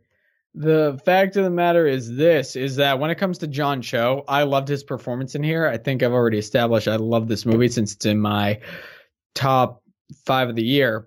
But I hope you do. For me, I would say that this film, as far as a filmmaking standpoint, I would say it's a combination of Prisoners from Denis Villeneuve and Unfriended. The Unfriended part simply because of how it was filmed, which is they set out to make this thing look low budget, even though they had an entire team. They probably spent a couple $1 million to make it. And it's great. It's just phenomenal across the board. Giant thumbs up. Yep, I'm glad to say we both like this film. So for August, as it stands, myself and Cody, it's about 60-40 on what we did like and what we didn't like. And going through the list, we actually agreed on everything, whether we liked it or not. So whereas July was a bit more mixed, August we were on the same level for everything. So let's go forward for September. What do we have in store? All right, a lot of very simple titers. We have a lot of simple titles. As you can see, guys, I'm getting tired. But I'm going to push through this. We have The Nun, The Predator, A Simple Favor, White Boy Rick, Crazy Rich Asians, The Little Stranger, American Animals, Mandy, Peppermint, and The House with a Clock in Its Walls. Now, let's talk about The Nun. So, The Nun, next film in the Conjuring universe. Yes, those films are box office gold, by the way. Now, that's all I'll say. Isn't it a shame that this is another one of those things where I'm pretty sure I had cinema illusion the first time I saw it, because the first time I saw The Nun, I enjoyed it for what it was. I enjoyed the haunted house movie that it was. Yeah. Seeing it a second time, I despise this movie so much. Like, I hate it. And it's because everything that we had been built up to in the previous Conjuring films, like, I enjoyed the way it tied into the rest of the Conjuring films at the end. But other than that, it just felt like it was deconstructing everything that had come before. And the plot didn't make any sense to me. I enjoyed the practical effects aspect of it. I love the fact that they used practical sets and practical makeup, and there was just a lot of physical aspects of this film that I thoroughly enjoyed, because whenever filmmakers can get away from using CGI and be more into the physical world of filmmaking, I always think that's a plus.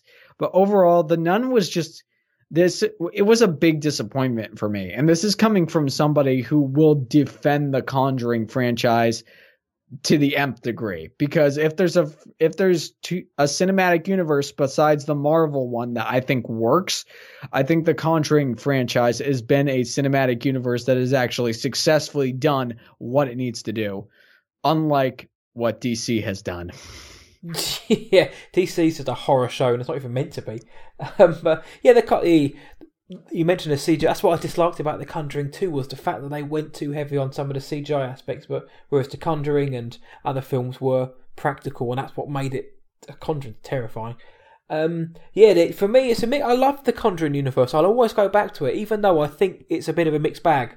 I love The Conjuring and Annabelle Creation. I was a big fan of Conjuring 2 or the first Annabelle, but as for The Nun, it kind of fell in the middle for me. I didn't hate it. I don't think it was particularly great, though. It certainly wasn't the darkest chapter that it was billed as. I liked the setting. I thought the setting such a classic setting for a horror film, like the old decrepit monastery. I liked the use of nuns and the religious iconography.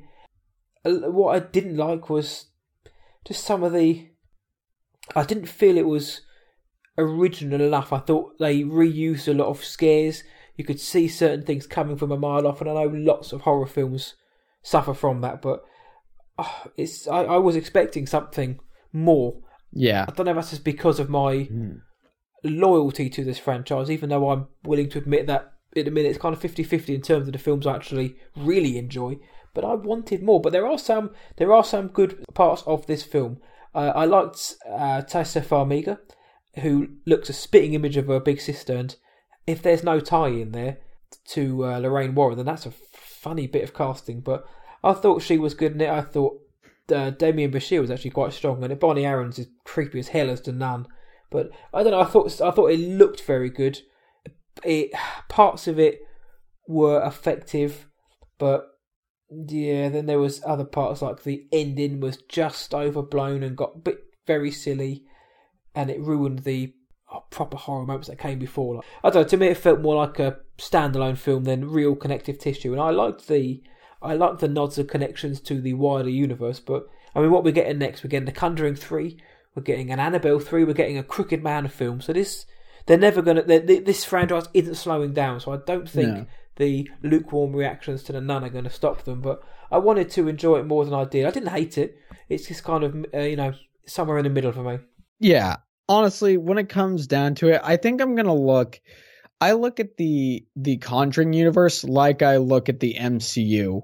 Is the MCU a better overall franchise? Yeah, of course it is. I mean, almost every film in it is great. The Conjuring universe, it's one of those things where unless they keep releasing a continuous string of horrible movies, like if we continue getting stuff like Annabelle or The Nun, I'll probably eventually stop watching it. But as of right now, I mean, my love and loyalty for the Conjuring franchise isn't wavering. I mean, I love the first two Conjuring films. I love Annabelle Creation. But yeah, honestly, I still can't wait to see what they come up with next. So even though I love the Conjuring franchise, I'm still going to have to, unfortunately, say I'm giving this a thumbs down. Yeah, I'm going to be first in line for those next films because that first film still is a terrifyingly good film. But I'm going to buck the trend, and I'm going to say I would recommend this partly because of its links to the franchise, but also because I didn't hate it. And this is a kind of 10 o'clock in the evening horror film on a Thursday night, for example, and you can just put it on and watch it, and you're not going to get too scared because you've got to get up for work the next day. But it's entertaining and it has its moments. So for me, it's a thumbs up. It certainly does have its moments. Now, this next film, directed by Shane Black, disappointingly so, I might add. Shane Black, director of Kiss Kiss Bang Bang and The Nice Guys. Also, after seeing The Nice Guys, one of my favorite directors until I saw this movie, because I hated The Predator. I was going to guess that was going to come. I hated The Predator from beginning to end. The story, the performances, everything was just such a shame. And it's so obvious to tell what studio interference was actually happening with this movie, because this movie was not a Shane Black film. It just wasn't. The best part of this movie for me is Keegan-Michael Key, and that's simply because he's gold in whatever you put him in. Even if it's a terrible movie, Keegan-Michael Key will always find a way to be amazing, and he is in this movie. But that's about the sum of it. It's just the super predator they introduced. I thought that was a dumb plot point that they've used in a really terrible movie before, aka Alien versus Predator. Thanks for bringing that up. Yeah, of course, no problem. So for me, it's a thumbs down.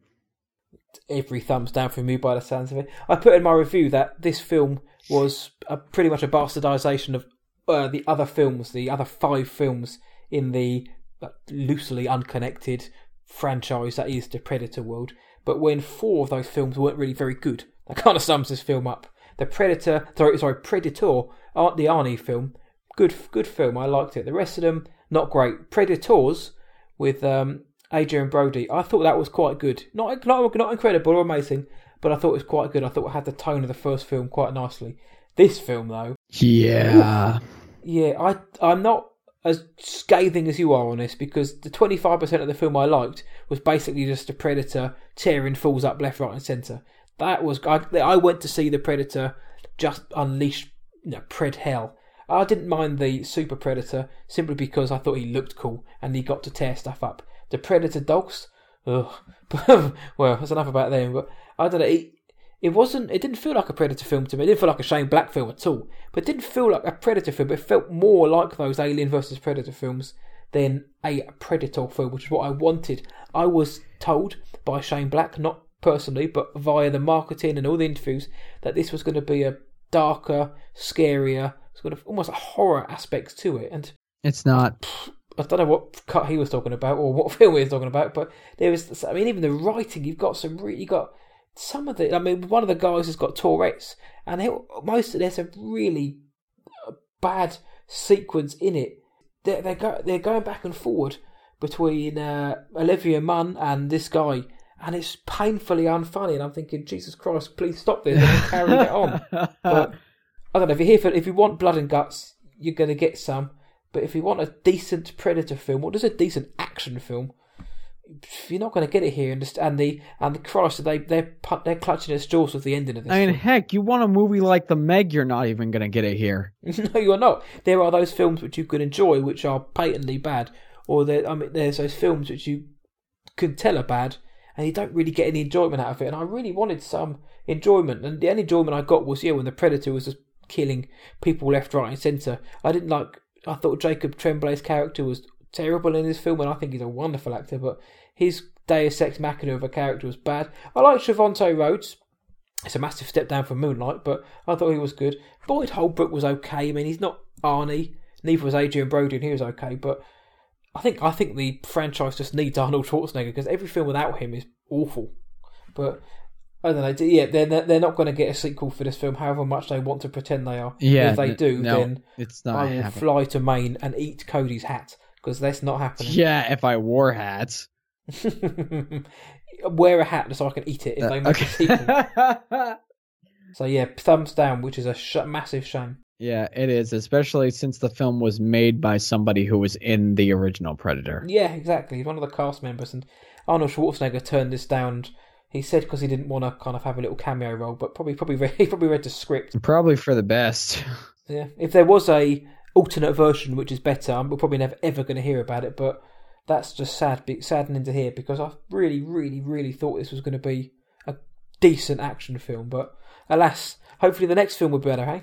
The next film on the list. Oh yeah. Well, in my opinion, it is better, 100 times better. In fact, this is one of my favorite movies of the year. Actually, it's in my top 10 list, and that is A Simple Favor, starring Anna Kendrick and Blake Lively. First of all, is the ending going to make or break the experience for people? Yes, it is. Mm-hmm. The ending completely switches the tone 180 degrees. The tone of the ending is just so bad. It's really bad. I'm not going to lie. Although that did not deter my experience both times that I went to see it.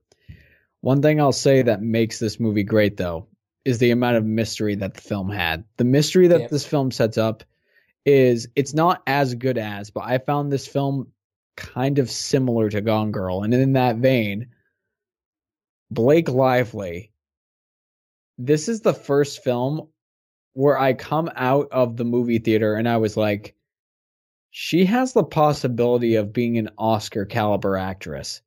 Wow. Her performance in this film blew me away. It's the best performance she's ever given. And Anna Kendrick isn't doing anything new. She was good. She was great even. But this film, A Simple Favor, is one of my personal favorite movies of the year, simply because of just how well established it was. The marketing, unlike a lot of other things this year, I thought was great. And knowing that it seems as though Paul Feig, he definitely took inspiration from French filmmaking. At least that's what it feels like. A Simple Favor is a big thumbs up for me. I would never have guessed that. I mean, I watched this film and I thought it was awful. Wait, really? No, I thought it was brilliant. I like to do that once an episode, and it worked every time. I thought this film was so much fun. I liked Kendrick and Lively together. Blake Lively was again the MVP, only because I didn't realise she had it in her. She's always done well with what she's done, but in this film she has to play basically a god almost, like people that a powerful, strong, attractive woman who's fawned over and has no fallacies. But I think she does it so very well, and neither of them come off as parody characters, even though the film is quite satirical in the way it's written. But I thought this was bloody good. Like I said, a mystery, how it twists and turns, because it does twist and turn throughout the film. I couldn't keep up with it in a good way. I couldn't tell where it was going, and I like to try and work it out like everybody does, but I couldn't unravel where we were going with it. The ending of the film, like the very ending of the film, was, it didn't ruin the film or derail it totally for me, but it did, knock half a mark off just for that. Had they gone for something a little bit simpler, it would have, elevated it into that top 10 for me. It's in my top 20 of the year so far. But no, I loved it. It's got some really cool Hitchcockian techniques to it. The writing worked. And it was really just that finale. So yeah, if you like noir films or mystery, it does have some comedy in it, and that's mainly just from it's spoken gags rather than kind of laugh out loud gags. It's just weaved in just nicely. But I thought this was smart. I thought it was sexy. I thought it was an awful lot of fun, and I would happily watch this again. And I'm very glad that you enjoyed it as well. Yeah, I mean, if you guys can't tell, I think it's a big thumbs up for both of us. Absolutely. I want to go and watch this film again. Yeah. But also, just quickly, I mean, Henry Golding, we're going to mention him again. Oh, yeah. He's in this film, and he gets more to do in this film than he does in the other film. Yeah. But he's going places. I think he's going to be a very good actor. Yeah, me too. I thought he was great in A Simple Favor. Now, Matt, I think we have a challenge before us. And I think that challenge is we have 7 more movies to talk about. Let's see if we can finish this up in record time. Let's do it. All right. So next up is A White Boy Rick. What I can say about A White Boy Rick is I thought the performances were good, but the movie was very boring and choppy.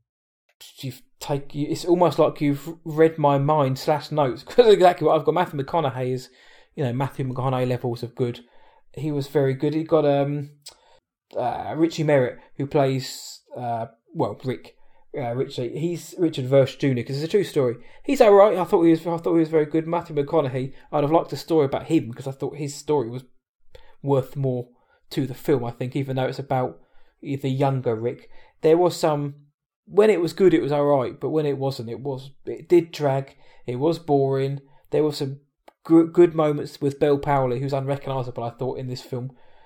Yeah, it's too long, far too long, I think, but I like the fact that they didn't try to glorify any of the kind of heavier, nasty subjects. It was just there in black and white, but it just trundled along, and it wasn't as good as I thought it was going to be. Average at best, but Matthew McConaughey was very good.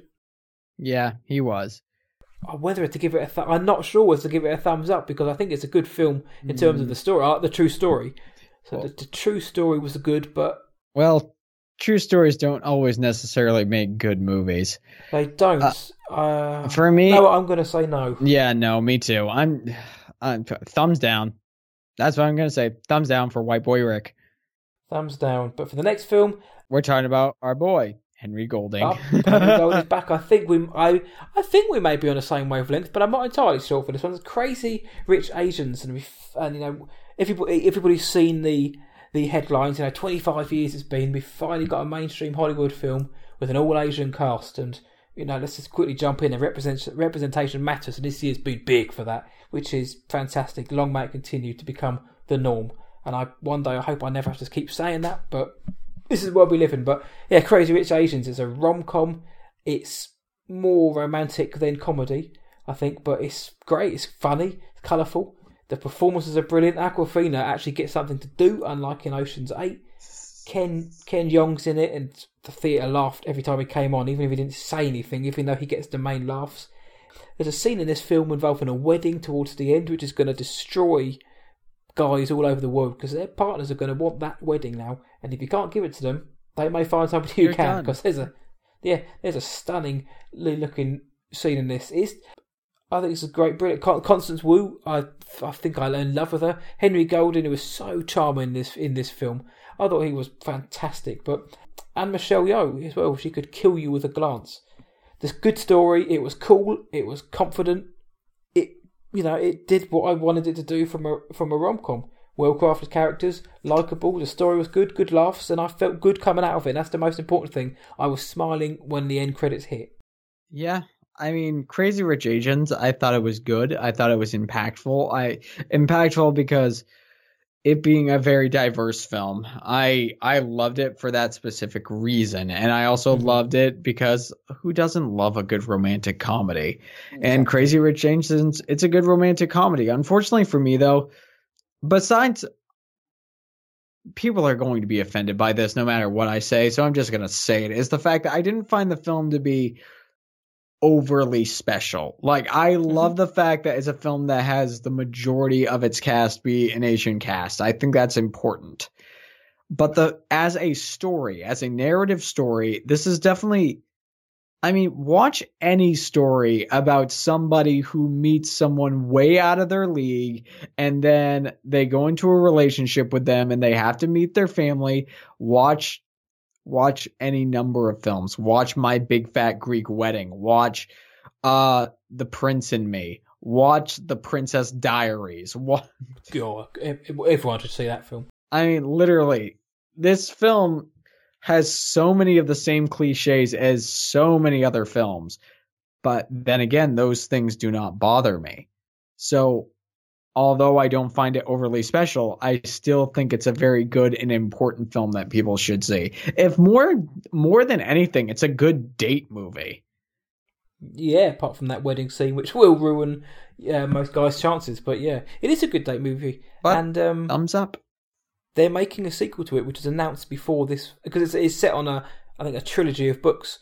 So if you liked this film, then buckle up, because there's at least one more, if not two more films. But yeah, I'm gonna give it a thumbs up for this one, but I believe Cody did as well. Yep, I did. And here's the funny thing. I slipped up, and you're going to have to take the lead for the next little bit, Matt, because these next three I have not seen at all. That is fine. I will blast through these. The first one is The Little Stranger, starring Domhnall Gleeson. It's a Lenny Abrahamson film. I don't want to say too much about this film, because I think this is a film that, well, I think more people should see it. It's a horror, thriller, gothic drama type film. It's very eerie. This is a kind of film that I think Winchester could have been if they'd basically just crapped all over the other one and just remade it. If they'd done it more like this, in terms of the style and how it's written and how it's presented, that's how it should have been. It should have been done. But it's a classical looking piece. It's got a kind of haunting, moody look to it. Domhnall Gleeson's very good. It's got another one of the endings which I like the ending, but it may have to be explained to certain people. I don't know. I know I've heard a lot of people are giving this film a negative reviews, but I don't see why, because I think it's an effective, gothic horror drama film. So for me, thumbs up for this film. The next film on the list is American Animals. Now, I only saw this film very, very recently. Again, it's based on a true story of 4 teenagers who are in university, and they basically set out to steal some very important books, valuable books, just so they can be somebody, so they can have a purpose for existing. It's not a emo type film. It's just kids stuck in a rut, basically, and thinking that if they do this, they can get away with it and they can get rich and everything will be fine, everything will be sorted. But the cast is fantastic. So the main 4 guys, they've got Evan Peters, who is very good. At first I thought he was going to really get on my nerves, but he shapes himself to be a very good character in this film. It's got Blake Jenner's in it, Barry Keoghan from Dunkirk, and Jared Abrams is in it as well. They are the 4 teenagers, and they are portraying 4 real life characters who are also in this film, because it's kind of shot like a documentary drama type film. But all I will say is it's flipping good film. It is tense. The acting is brilliant. There's one part in it I didn't like, not because it was a bad fit, because it's quite a harrowing scene in the sort of in the beginning of the 3rd act. It's a bit of a, I don't know, it was a bit of a, not a touchy scene, but it felt very real, and it was a bit harrowing. But I love this film. I thought it was really good, and I can see this one propelling ever closer to my top 20 of the year. So if you get a chance to watch it, because it's fun in how the main 4 leads work. It's compelling, it's intriguing, and overall it's well written. It's damn good, and how it cuts between. It's almost like an I, Tonya type style of how it's presented with the real life guys and how they blend in with the younger guys playing them. I like that aspect of it. So for me, American Animals gets a big thumbs up. I was surprised how much I enjoyed this film. As for the next film, I wish I could bleach my eyes and never have to experience it again. And it's Mandy. Everybody is raving about this film. And I sat down with joy in my heart to watch this, and I hated this film. It's just an excuse for Nicolas Cage to go mad, for people to go, "Oh wow, look at Nick Cage going mad," and it's the memes will be flying from this film. It's just awful. Lots of people like it because visually it's interesting and intriguing. It's been called a heavy metal album, brought to life in cinematic way, which I can see that, but it's awful. I thought it was really, really bad. There's nothing about it which was particularly good. Even the score by Johan Johansson, which is his last score, I didn't like that. There's a chainsaw fight in it, which is admittedly very good. Nicolas Cage is the best part of the film. Yes, he gets to go mad, which is starting to become his thing, even more so now, and it's getting a bit tiresome because the guy can act a bit more. But I don't know, everything about this film, I just thought it was just right. If Nicolas Cage wasn't in this film, nobody would be talking about it. Put it like that. It's just unnecessarily violent. It's weird for the sake of being weird. I get what it's trying to say. It's not done, for me. It's not done very well, and I know a lot of people have told me, respectfully as well, this is the one film where I've disagreed with people, and they've been very forthcoming and respectful, which is unlike the internet, but they have been. But yeah, I absolutely despised this film. Really didn't like it. It's a massive thumbs down from me. But I know lots of people who think this is one of the best films of the year. So hell, it's just one of those films that just doesn't rock for everybody. But back on track now. So that's my 3, 2 yeses and a no. But the next up is Peppermint. So off you go. Okay, off I go. Well, spoiler alert for both Peppermint and The House with a Clock in Its Walls. Both of them are a thumbs down for me. For different reasons. But starting out with Peppermint, I thought the concept was cool. I thought the concept was really interesting. But the fact is, the film is choppy, the screenplay is horrendous, and the fact it's not like Taken, to where you automatically buy that Liam Neeson can go after these guys and take them out because he's got a very specific set of skills from his past. No, we're just automatically told that Jennifer Gardner has trained for the past 5 years, but yet we never see any of that. We just get to see it. And yet she's automatically an expert at it. And we have no reason to believe that she is. There's this little thing called character development and character structure and plot structure. And the fact of the matter is, none of it is here. So Peppermint is a big thumbs down for me. And it's a shame because I thought the movie looked cool from the marketing. I hated the poster for this film. I really thought it looked cheap as anything. I thought it's not just a bad title, it's a bad film as well. This is just, if you've seen a revenge flick, you've seen all of them. It does everything you think it does. You get some tragedy at the beginning, you suddenly get a normal person who's now a superhero and untouchable. You get your violence, you get explosions, you get a little bit of hardship, some near misses, and a big face off with the big bad. It's ridiculous. You get the Jennifer Garner, she gets a scene where she's under attack from about 20 people who are clearly a lot more skilled and a lot more trained and a lot more lethal than she is, but you kind of probably guess what happens next. But when these kind of films are done right, like John Wick is, or like Kill Bill, they can be so much fun, but this is just a slog, because it's just so by numbers and so generic. Jennifer Garner basically just gets to sneer, and basically the only reason that she manages to kill everyone simply because she cuts her hair. That's the only thing. That's the only character development I can see if she cut her hair. But yeah, she got a gym membership and she cut her hair. Whoop-dee, frickin' do. Suddenly she's taken out these highly trained killers. And I mean, this is done by the guy who directed Taken. He also did From Paris with Love. So take that what you will. But yeah, it's bad. Basic bad guys, cardboard cutout characters. Everything about this film was just dripping in awfulness. I just didn't. Even if you liked the director's other films, you probably still won't like this film because it's just so bad. It's unenjoyable and instantly forgettable. So, yeah, massive thumbs down from me. Yeah, thumbs down for me too. And we've reached the finale. So, I've already stated my piece on this. The House with the Clock in its Walls. This is a thumbs down for me. It's not for the sake of poor performances, because there are some great performances in here. Cate Blanchett and Jack Black they bring so much charisma to every role that they do, and it's no different here. They're without. I want if we got a solo film of just those two, I would not complain, because the lore that those two characters have, the mythology behind them, I was fully invested. Every scene that Jack Black and Cate Blanchett were in were my favorite parts of the movie. Unfortunately, in a world that is so brimming with magic, none of it feels magical.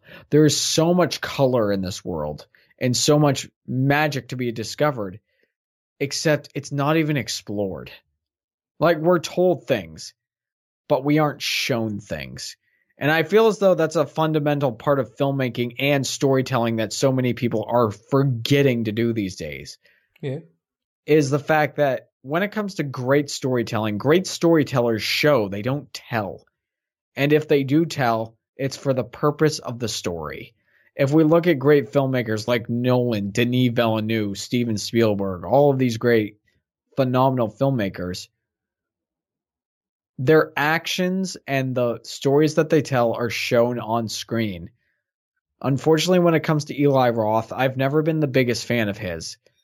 Because although he shows things on screen, none of the things that he has shown, even when he does adult stuff, even when he does stuff like The Green Inferno, or I believe he also directed Hostel, the fact of the matter is, it's like he just throws stuff up on screen without any particular purpose for it being there. And it's the same thing here.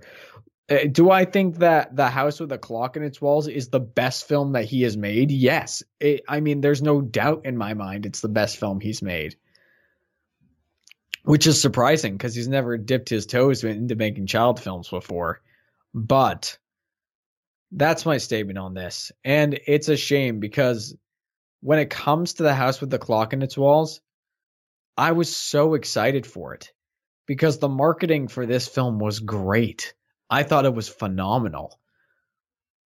But it just turns out to be just a big disappointment and a big shame from somebody who, I hate to say, just doesn't know how to make a compelling story. Yeah, and this is a 45-year-old novel. And I can see why they got Eli Roth on board, because the novel itself is quite creepy and dark. It's one of those kind of bits, it's like a children's horror, kind of like what the Brothers Grimm kind of did as well. I can see why they got him on board for that eerie mystery, but for me it was like the first few Harry Potter films, but just without the charm and the affability that made those films, alluring and watchable and enjoyable. It just felt, as you said, it all felt a bit too mundane to be magical. It's just, Jack Black and Cate Blanchett were very good. I thought sadly, and it always pains me to say this about young actors, but I thought the young boy Owen Vaccaro, the lead, wasn't that great.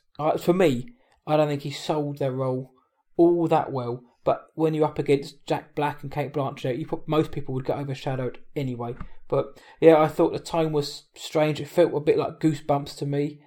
It went from trying to be funny to adventurous to having a few jump scares for kids in there, and it didn't really do any of them all that well. But yeah, I think Universal Pictures marketed it very well, but sometimes, as we know, trailers can be misleading, and I didn't have anywhere near as much fun as I thought I was going to have with this film. And again, based by the fact they've got like 12 stories in this canon of books, this is off to a bad start if they were going to try and go any further to this. But I don't know, I just thought it wasn't as magical as it should have been. It wasn't as charming as it should have been, and this wasn't as fun as it should have been. So for me, same here, it's a thumbs down from me. Once again, it's just It's just a shame. It could have been more, but yeah. Yeah, I think I've spoken my piece on this. And we've reached the end of our list, but there is one more point that I want to make before we finish, is that this year, like, I am surprised.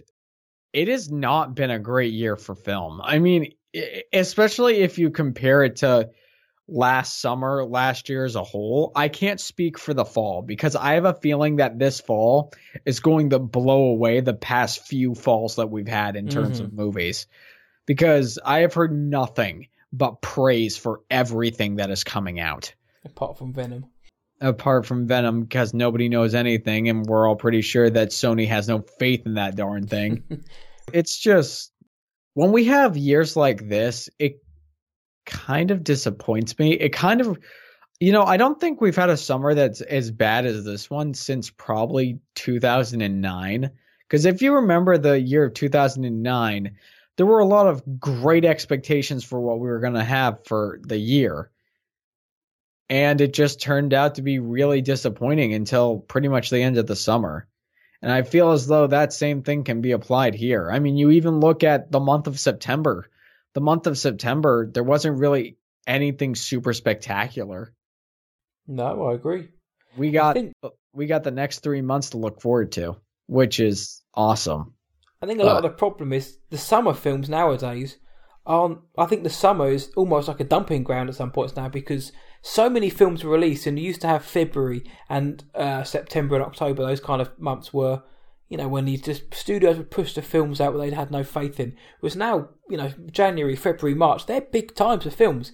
Obviously, the end of the year is as well, because you've got the fall or autumn over here, and you've got the Christmas period. But yeah, the summer just seems to be bloated now with films that are either just good or not very good. And this, I found myself thinking it. I'm glad you mentioned that. I found myself thinking it recently, that just looking through the list of films you've spoken about today. I mean, we've gone through the best part of 40 films almost, but there's nothing here. I mean, you've got Mission Impossible Fallout.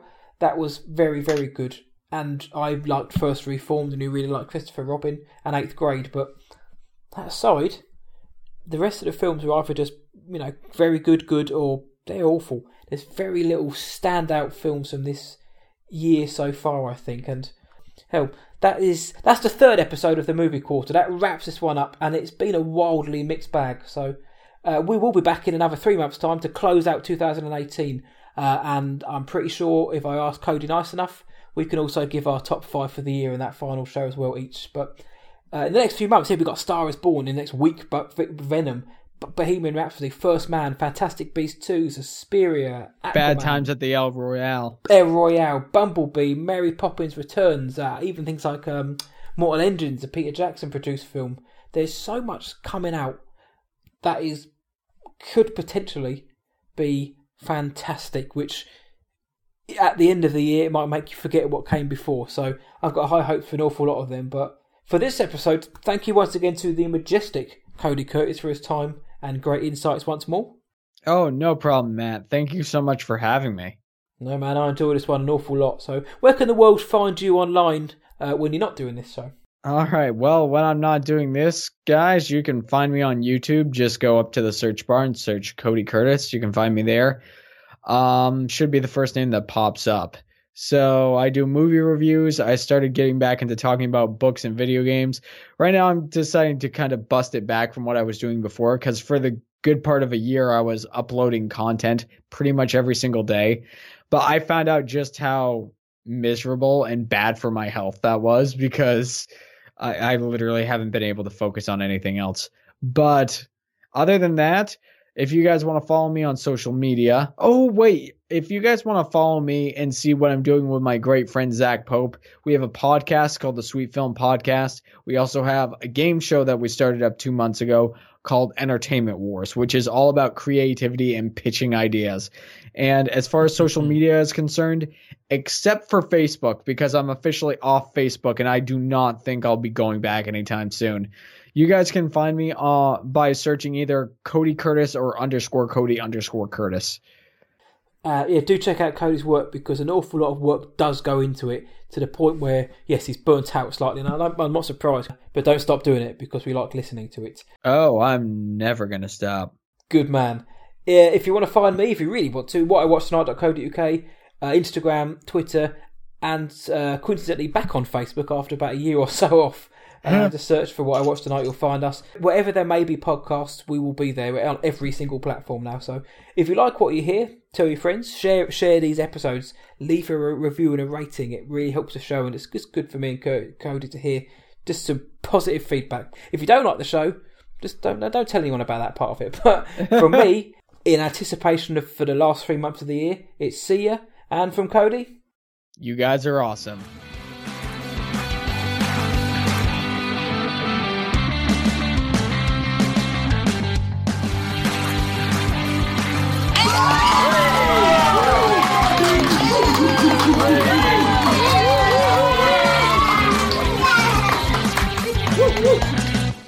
Look,